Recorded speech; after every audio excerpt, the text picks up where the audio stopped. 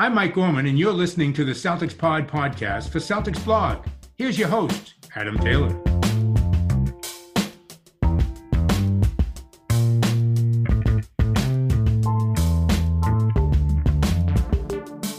What's poppin', everybody? Happy Monday, happy game day, game 4, big time game going down this evening. As you can see, I've missed that intro, but we're going to continue.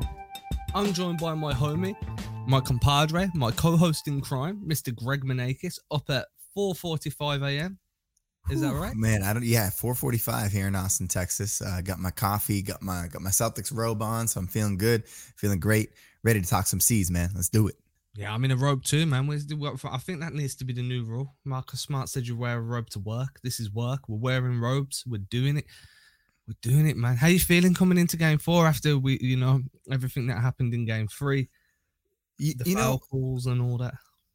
So I went back and I rewatched the game yesterday, and I thought I wasn't going to be quite as frustrated as I was initially. But man, rewatching that game, those refs, and I really don't want to make it about the refs, but the refs were just god awful throughout that game. It wasn't just that last call.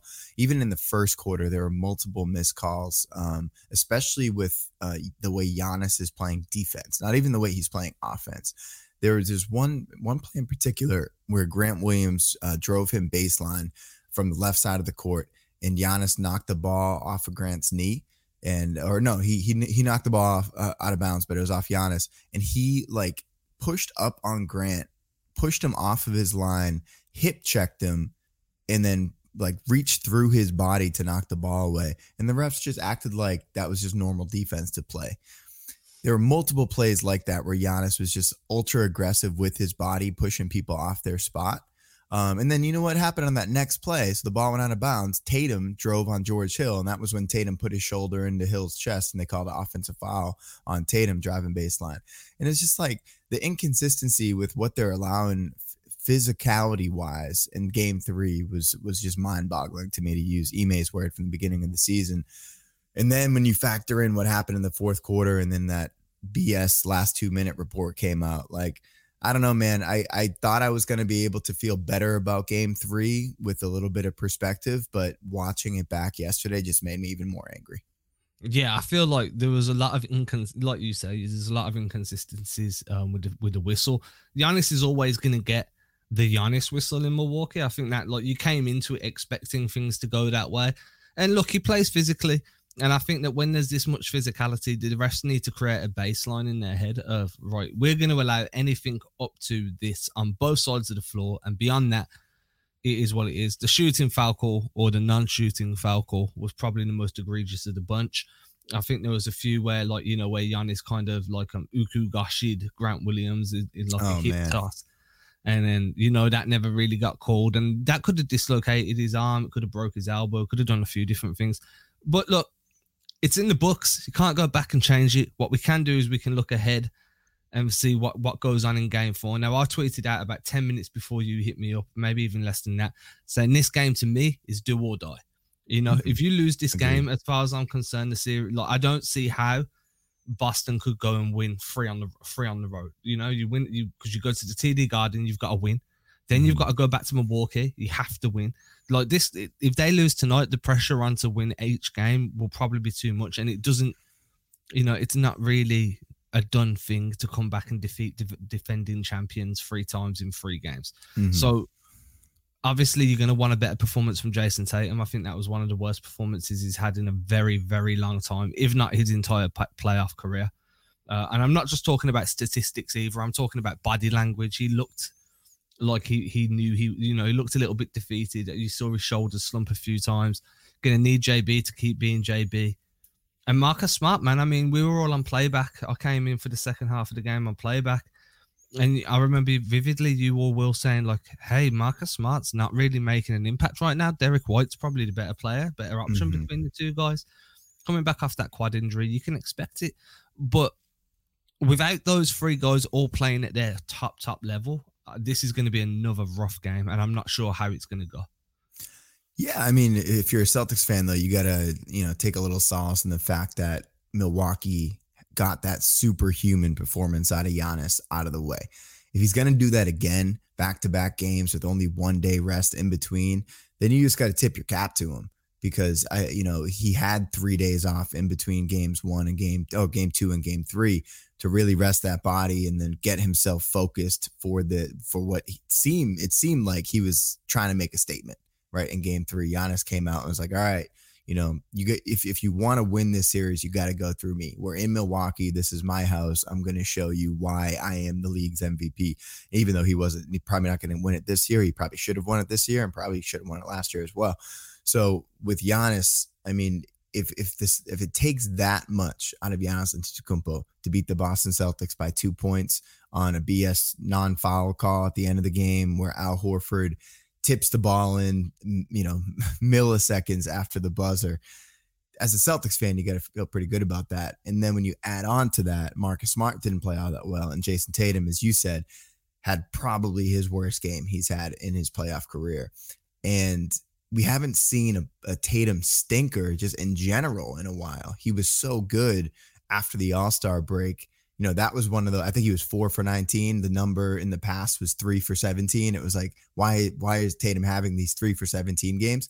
And I don't know what it is about how Milwaukee's defending him. It seemed like in that game, there was like a little bit less of the early trap on Tatum. And I don't know if that was the Celtics offense. It seemed like the offense was running a little bit more through the bigs and like delay actions and dribble handoffs, and less just Tatum going pick and roll so that they could trap him and get the ball out of his hands. It seemed like they were trusting Wes Matthews to guard him a little bit more in isolation. I don't know if that's kind of how you felt, but Matthews did a heck of a job on him, man. Yeah, there was definitely a lot more big man orientated play. Especially like Rob on the perimeter, getting things into the elbows. They were trying to generate more from the elbows. And I think that from an offensive standpoint, if the shots were falling, I think that game plan works quite well, because it was keeping the floor open. It was allowing JB to drive off rip-throughs. It was allowing him to score off the catch. It just works. I think Milwaukee are going to give you that mid-range area. So if you can facilitate out of there and run some actions from there or from the perimeter, that's going to give you a good advantage. For me, I mean, Tatum after the game said his wrist has been giving him some issues for a while now. This was one of them games where he really felt it. That's concerning. You know what I mean? If his wrist is hurt, if it's progressively getting worse, that's going to limit his shot anyway. And look, all season, his bread and butter has been getting to the rim, and he's not getting to the rim right now, simply because of how much protection Milwaukee can put up in front of it. So they're gonna need to keep relying on him to do stuff. But what got to me the most was when he's struggled with scoring over the last few months, especially since the All-Star break, as you pointed out, he's turned into a facilitator and he's made everybody else better. He's made plays and points have gone on the board with him involved.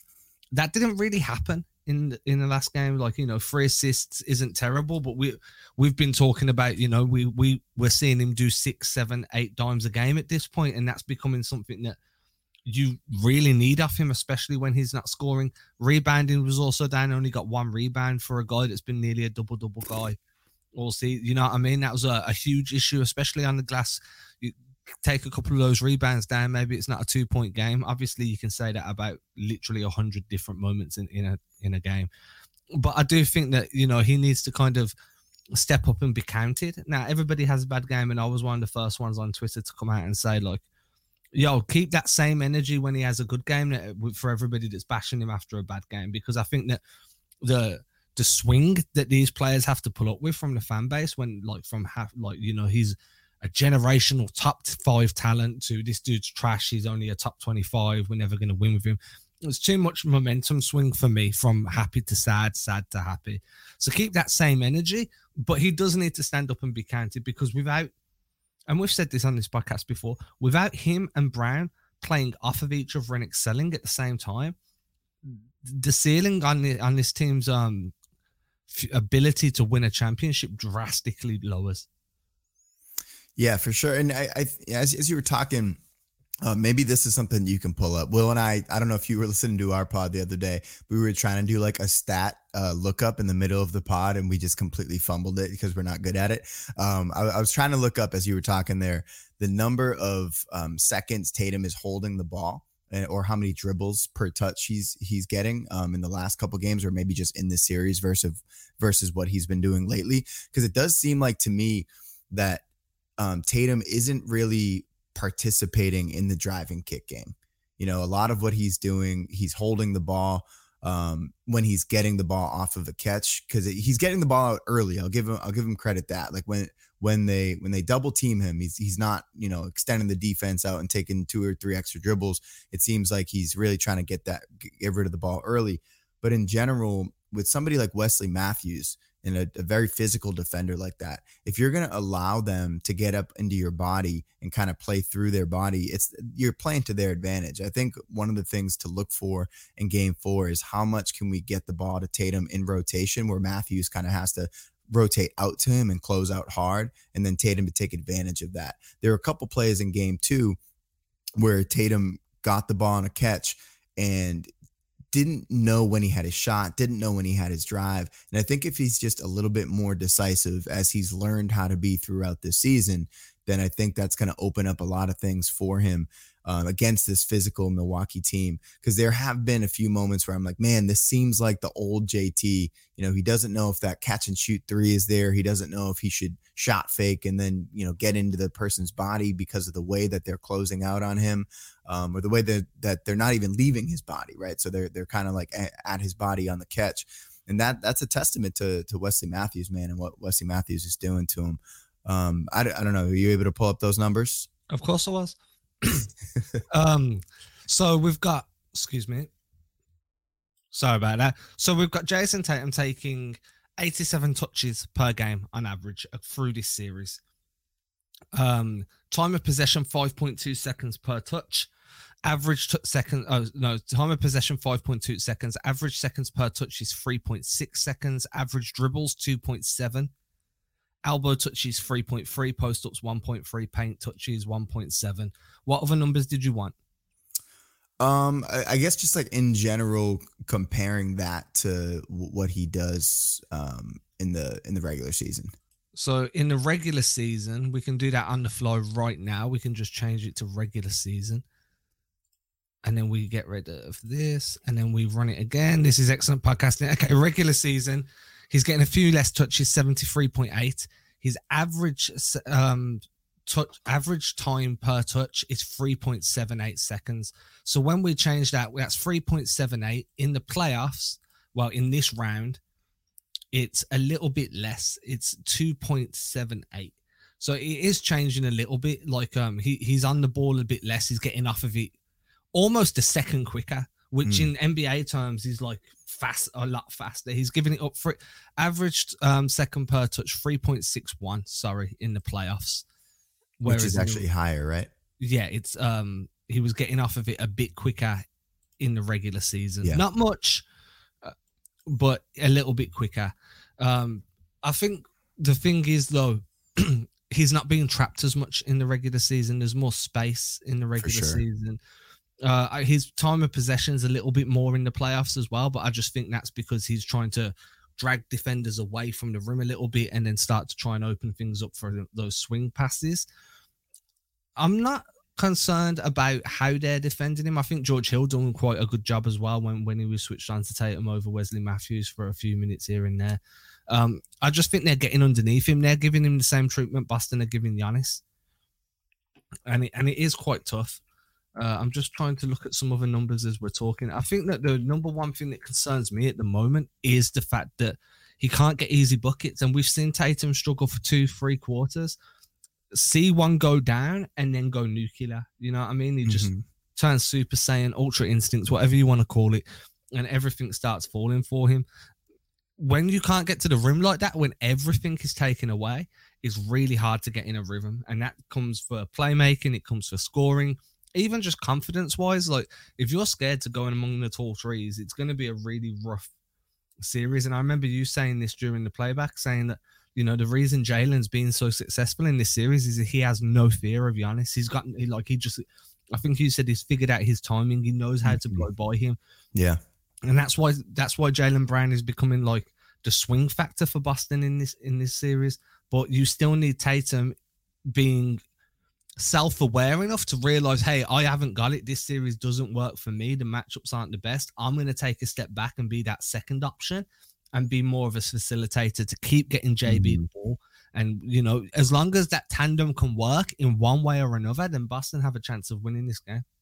For sure. And I think we should talk about JB a little bit because he's had a heck of a 2 games since that pretty bad game 1. But to your point that you were just making about why JB is able to, be more successful against this Bucks interior defense, this is something I've been talking about throughout the season, is just Jason Tatum plays more through his shoulders and Jaylen Brown plays a little bit more through his hips, right? And when you're trying to go up at the rim against a Giannis, against a Brook Lopez, you need to kind of hit them first with your hips and like kind of meet them before they've reached the pinnacle of their jump. So like kind of on the way up. And it seems like JB is able to do that a little bit better than Tatum is. Tatum kind of has that like long step that he takes into somebody's body before they get up in the air. And for whatever reason, like the timing or like where they're positioned on the court, it hasn't really lent itself to that. So they're meeting JB with like, with minimal space in between their bodies, and they're meeting Tatum with like a solid 2 to 3 feet in between their bodies when he's at the rim. And it's like JB's doing a much better job of getting into the bigs' bodies like as they're going up into the air. And I think that actually lends itself to finishing around the rim a little bit better against this Bucks team. One more point with JB though is I was really surprised, and I was talking about this during the playback, at how well he's been able to handle Jrue Holiday, with Jrue Holiday as his primary defender. Now, Jrue definitely had a few moments where he swallowed up JB and made JB make like a last second pass as he was going up for a shot. But in general, we've kind of knocked JB for having a loose handle. And this is something that my guy Ro Million, who was on the pod, who's on the playback with us for a minute, was talking about. As a basketball player, because Ro played professional basketball for the Haiti national team. So he's like really, really great player. And he was talking about like sometimes when you're going up against somebody who's not quite the same level of player as you tend to get like a little bit too showboaty, like against somebody like Seth Curry, who gave JB some problems in the regular season. You try and do a little bit too much. But when you have the world's best perimeter defender guarding you, you have to focus. And that's always been the thing with JB, is that his focus kind of waxes and wanes with game to game on offense and defense. And against Jrue Holiday, he's like, if I'm not 100% focused, if my handle isn't super tight, if my moves aren't super precise, right, Jrue Holiday is going to give me a lot of issues. And for whatever reason, these last 2 games, he is locked in, he's super focused, and he's getting Jrue Holiday out of position better than anybody else on this team. And I think that he's really manipulating the defense well, not necessarily for playmaking, although I do feel like this has probably been his best 2-game stretch of playmaking I've seen out of him. With so much attention on Tatum, it's really important for JB to be a facilitator and a scorer. Like, I know you are always talking about JB's a play finisher, focus on that. But I think he's really shown signs in these last 2 games that if he focuses throughout the season and throughout a game, he can be a facilitator and he can be like a next level offensive threat. Yeah, and I mean, for me, like as a playmaker, I'd want him as a secondary type of guy, because my issue with his handle comes in the open court and comes when he's dribbling into a crowd. Like if it's a one-on-one matchup and JB's got the handle and he's not trying to, as you said, showboat or go too deep into his bag, he's more than capable of taking a guy off the dribble, a few steps in, then kick it out or finish at the rim. If you're asking him to come over a screen and then attack a defense where they pinch, that's where that handle becomes an issue for me. And I think that's where a lot of his mistakes come from. Like more than, a guy digs at him, he's got a guy in front of him, someone digs from the other side, and all of a sudden it's a turnover because he's dribbled off his foot. And again, that does come down to focus. It also comes down to spatial awareness as well, just knowing where, knowing when to pull the ball back, knowing when to just stop dribbling, look for the pass, whatever it may be. But I agree. I think there's a world where we can start seeing him be a secondary offensive play. Someone penetrates, kicks to JB penetrates, kicks off or dumps the ball off or whatever it may be. But most importantly, his mid-range game is keeping the defense honest. He's forcing guys to take a step up away from the rim. And that's where you can start seeing like Rob maybe get a lob here or there, but trying to do that over Giannis and Brook Lopez and Portis is always going to be difficult. But just being able to hit those mid ranges consistently really starts to compromise what what Milwaukee like to do on the defensive end. They want to play a deep drop. They want to live with the freeze. They want to live with the middies because they're going to take away the easy buckets for you.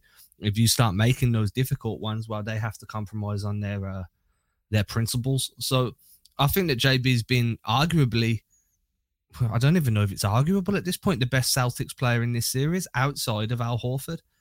I think Al Horford's got a case to be made for being one of the best players from both sides of both teams. But for JB, like, everything's fine when JB is playing like this. The only downside is one of these guys being hot isn't enough. Without him and Tatum finding a rhythm and figuring out how to impact this game at a high level together, you're still going to be going up against a really, really stern opposition. It shouldn't be a surprise that game 2, the game where Tatum and Brown played well together, is the game that Boston won easily. Game 1, Tatum played well, Brown didn't. You know what I mean? Game 3, the script flips.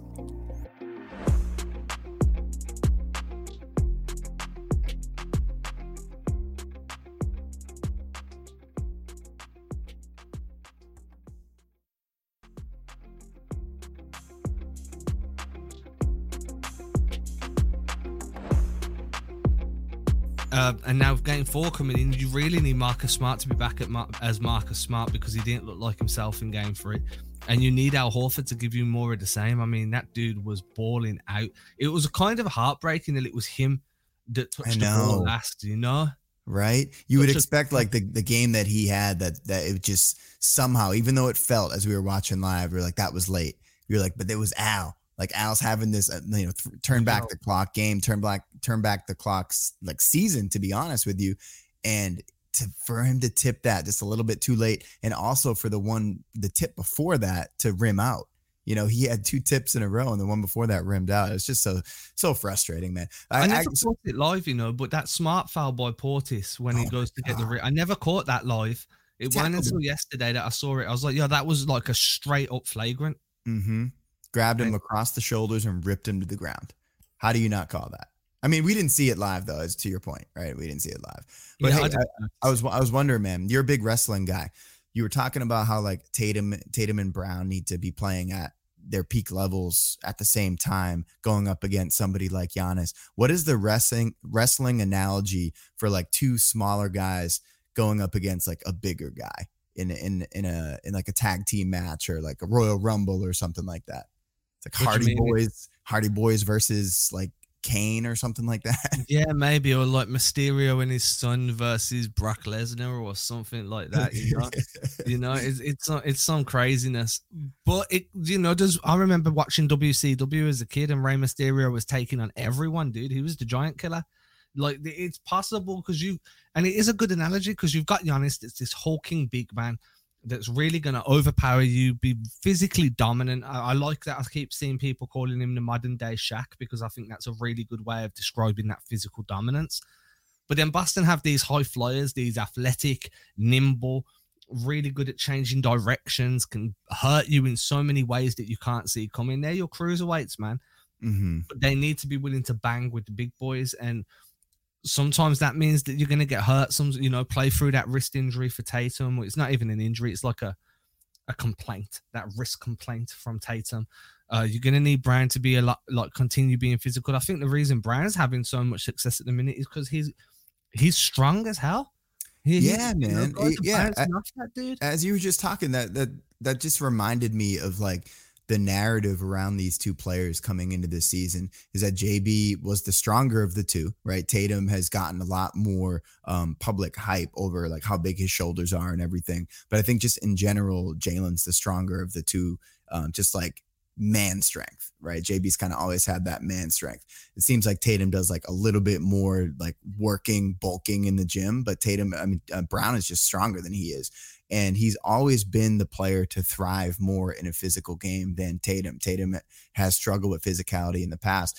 And you haven't really seen that this year, but this series is really making me remember like how I used to feel about these two guys, because Tatum has just transcended to a whole nother level. I kind of have stopped feeling the way that I used to feel about him, is that he gets pushed off his spots, and that he does not thrive in a physical game. Whereas JB, throughout his career, anytime the game has gotten physical, that's when JB like locks in and focuses and is able to really thrive, get out in transition, play through his hips, as I was saying earlier, get into people's bodies and finish at the rim. And that's one thing that I want to see moving forward to game 4. If we can look forward to tonight, because I think we need Tatum obviously to get off. But JB, if he can continue to get out in transition and continue to make the impact that he has had on the offensive end and on the defensive end against Drew Holiday, I thought he did another good job guarding Drew in game 3. I think that the Celtics are going to win game 4, man. Would you say that getting Tatum off in the first quarter is probably the most important thing, though? Yeah, you need to force feed him as many shots as possible. Try and run some sets to get him going downhill at the rim. Just get him some open looks. Because if you can get him hot early and get him going from the opening tip, then that's going to be a huge swing factor that I'm not sure Milwaukee can counter. Yeah, so I'm thinking like maybe some JB, like early JB initiation with Tatum as the screener, or like off-ball action with JB and JT, just to like try and force some sort of switch so that it's not Wes Matthews guarding Tatum, right? Because if it's JB initiating with JT screening, maybe there's a world in which the Bucks switch that, right? And if they double JB, then it's just short roll JT or pick and pop for a 3. So I think that would be, just like off the top of my head, something that I'm looking for in game 4 is more JT as a screener and not with Marcus Smart as the lead ball handler, right? I think it needs to be JB. I think maybe it needs to be Peyton Pritchard. And then we could figure out a way to get Wes Matthews off of Jason Tatum. And maybe if Tatum gets a rhythm, then he can get going. And he's like, I can't believe for 3 games I let Wes Matthews shut me down. Like, I know how to beat this guy. I am better than him. He's just been in my head and been in my jersey for 3 games. I think, Ime starts games with a set play pretty much every game. Yeah. They always run a designed play to open the first quarter. I'd like to see them take a leaf out of the Warriors, like about 4 or 5 years ago, when they would run rip DHOs to get Curry or Draymond or Clay getting downhill to the rim early and run a rip DHO for Tatum and get Tatum just barreling full speed with them big shoulders, that wide frame, coming off of a DHO after coming off of the rip screen and just going downhill and getting an easy dunk, or getting, like, even if it's not easy, even if he has to body someone out the way and it's just a really tough layup, just getting that contact in the first possession and really absorbing it and realizing, like, I can do this. I can finish through this contact. Outside of Giannis, no one else on this team is stronger than me, because that's the mentality he's going to have. Giannis is definitely stronger than you. Unfortunately, Giannis is the strongest guy on the floor. So don't go at him. Go at Brook Lopez. You should be stronger and more explosive than Brook Lopez. You are stronger and more explosive than Bobby Portis. So use that frame, but starting a possession off like that, making sure that you can get Giannis taken out of the defensive possession. Maybe you get someone sealing him. Maybe you have JB on the opposite side of the floor and you've managed to run enough ball action to get Giannis switched onto the perimeter. Whatever it may be, then run that rip DHO and just get Tatum a shot through contact that is a high percentage chance to fall. Because I think once he sees that and he's done it with that physicality, it's kind of like the first time you ever go and, like, when you're a kid, right, and you get into like a little scrape at school and you realize, like, I'm not made of glass. And then all of a sudden you just become more confident in yourself, because you know that if I fall off a skateboard, I'm not going to shatter. If I fall over, I'm going to be okay. I feel like Tatum just needs one of those moments, like, I can do this, man. As long as I'm not going directly at Giannis, I can do this. And that reminds me of a play that the Celtics ran in the first quarter.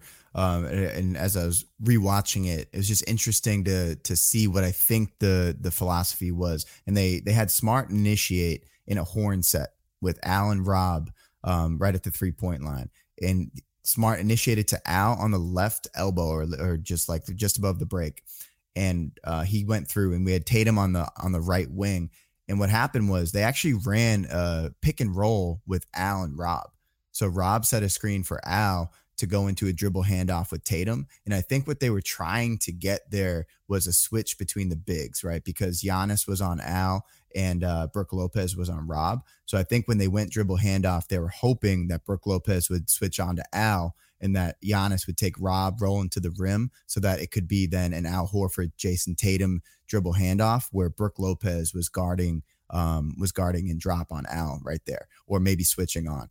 And the fact that Giannis was able to fight through that and be the defender on Al on the dribble handoff was interesting to me because I thought that they might switch that if it were big to big, and I didn't see the Celtics go back to that. So I'm wondering if they tested that early in that first quarter and we're like, is this a way that we can get Giannis off of Tatum and Matthews off of Tatum and get into a more advantageous switch there. So I like that idea of the rip dribble handoff because I think that would definitely cause a little bit more confusion. And I think just more screening off of the ball for JT in hopes that we can get early switches where Matthews isn't guarding Tatum because Matthews really has been an issue, man.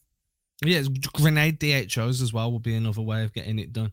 Run a couple of grenade DHOs, which is just simply a DHO where you feed the ball into a big man on the post, on the block, and then he cuts vertically back towards the perimeter and then gives you that DHO.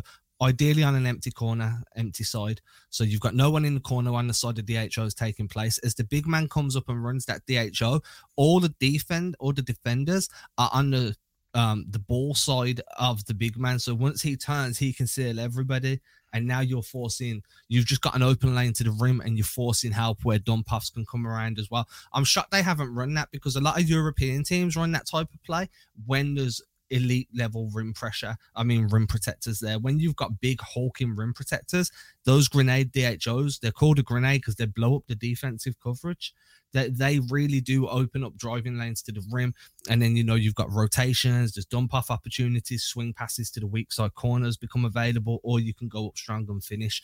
The fact we haven't seen them run that has been quite shocking. I was expecting to see a couple of them in game 3 simply because I feel that's a way that you can pressure Brook Lopez and kind of exploit the fact that he's getting old and he can't change direction as quick as what he'd like to do, and his lateral quickness hasn't been tested enough in this series for my liking. Mm-hmm. Yeah, I thought they tested it all right in game 2. They got him into foul trouble. He had 5 fouls in that game. But in general, with Brook Lopez, it's like when he's standing by the rim, he does such a good job of just being huge. Right. And he's like 7'2" or whatever he is. And like all the lobs that we've gotten to Rob throughout the season just really haven't been there. Brook actually broke up a couple of lobs in game 3 just by kind of firing back with one big step towards Rob and just like having his hands up in the air, So I don't know if like we need to figure out a way to get him in movement. I know there's one opportunity early in transition. I think JB had the ball on the left side of the court and Rob beat Lopez down the court. And I think it was the play where he eventually got the pass inside and missed that layup where he had Wes Matthews on him and he like kind of back sealed him. They threw it over the top and then Drew Holiday contested at the rim and Rob missed the layup in that first quarter. So I would like to see, in game 4, how we can get Lopez moving, as you were just saying, and potentially how we can continue to stretch the defense vertically, which we haven't really been able to do. I don't have the numbers of how many lobs we've had in this series, but I would imagine it's under 4. That would be my guess. Under 4 lobs. I can't think it's many. Yeah. I mean, we've attempted more than 4, but I don't think we've actually executed more than 4. We definitely haven't executed more than 4. Definitely. I think the only other thing as well to touch on is transition defense. I feel like Boston's half-court defense has been excellent all the way through the series. They've done a really good job of showing they can answer any questions asked of them in the half-court. On transition, they've been a lot more susceptible to getting blown by, to getting punished. And obviously, the best form of transition defense is to make your shots. If you make your shots, there is no transition. So that's your best form of transition defense. Outside of that, they need to get back quicker. They need to build out to the ball. There was a few plays in game 3. We've seen it all the way through. Grant Williams will argue with the ref. Tatum will argue with the ref. And that type of thing really does slow down what the defense can do. It allows Giannis to get out on the break. It allows everybody to build up momentum. But look, man, I mean, We said we'd keep it nice and short and sweet. I think 30 minutes is enough, especially when it's 5:15 a.m. for you. The game's going to be on. People that could be tuning into this. The game could have already happened. So look, there's our ideas of what we'd like to see the Celtics implement to try and open up a few more scoring opportunities. It has been a heavy discussion on Tatum and Brown, but it needs to be when you're going into essentially a do or die game of the postseason, and they're your two best players. As usual, if you've enjoyed the show, please make sure to share it on Reddit, Twitter, Instagram. I just hit 10K followers on Instagram too, so I'm super happy for that. Please hit that follow button if you're enjoying it. I only started really putting effort into that in February, so that's huge growth for me. I'm quite proud. Make sure to go check out Greg over at Black Sheep Optimists if you're into your hip hop. Wow, what you do a bunch of different genres, man.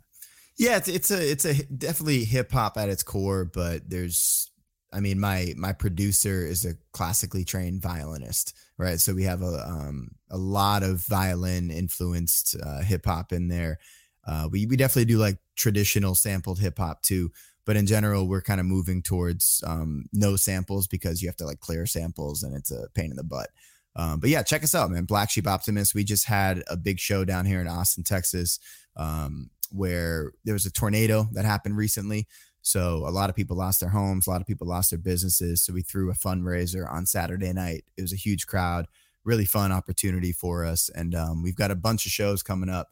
Hopefully doing one in Boston over the summer, but the momentum on that has kind of slowed down a little bit. But if there's going to be a Boston show, I will definitely make an announcement here on the CelticsPod. Try and do it for October. I'll be in Boston. Okay. I like that. We'll come to a show. Make sure kids are allowed though, because I'll be with my kid. All right, everybody, have a good Monday. Hope this week starts off the right way with a win. As you can tell, I'm probably more tired than Greg is, and it's 11 a.m. for me, so I'm going to go and get a coffee. Greg's going to hit the gym, and we'll catch you all again on Wednesday. Everybody stay safe. Don't do anything we wouldn't do. Tune into Black Sheep Optimist, and make sure to hit Greg and Will on playback for Game 4. Peace. Peace, everybody.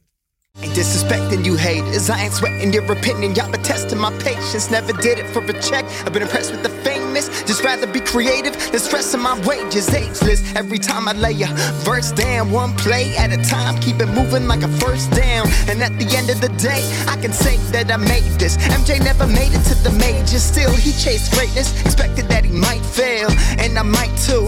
I might never get to pop champagne, celebrating with the crew. This ain't everything I am, it's something that I do.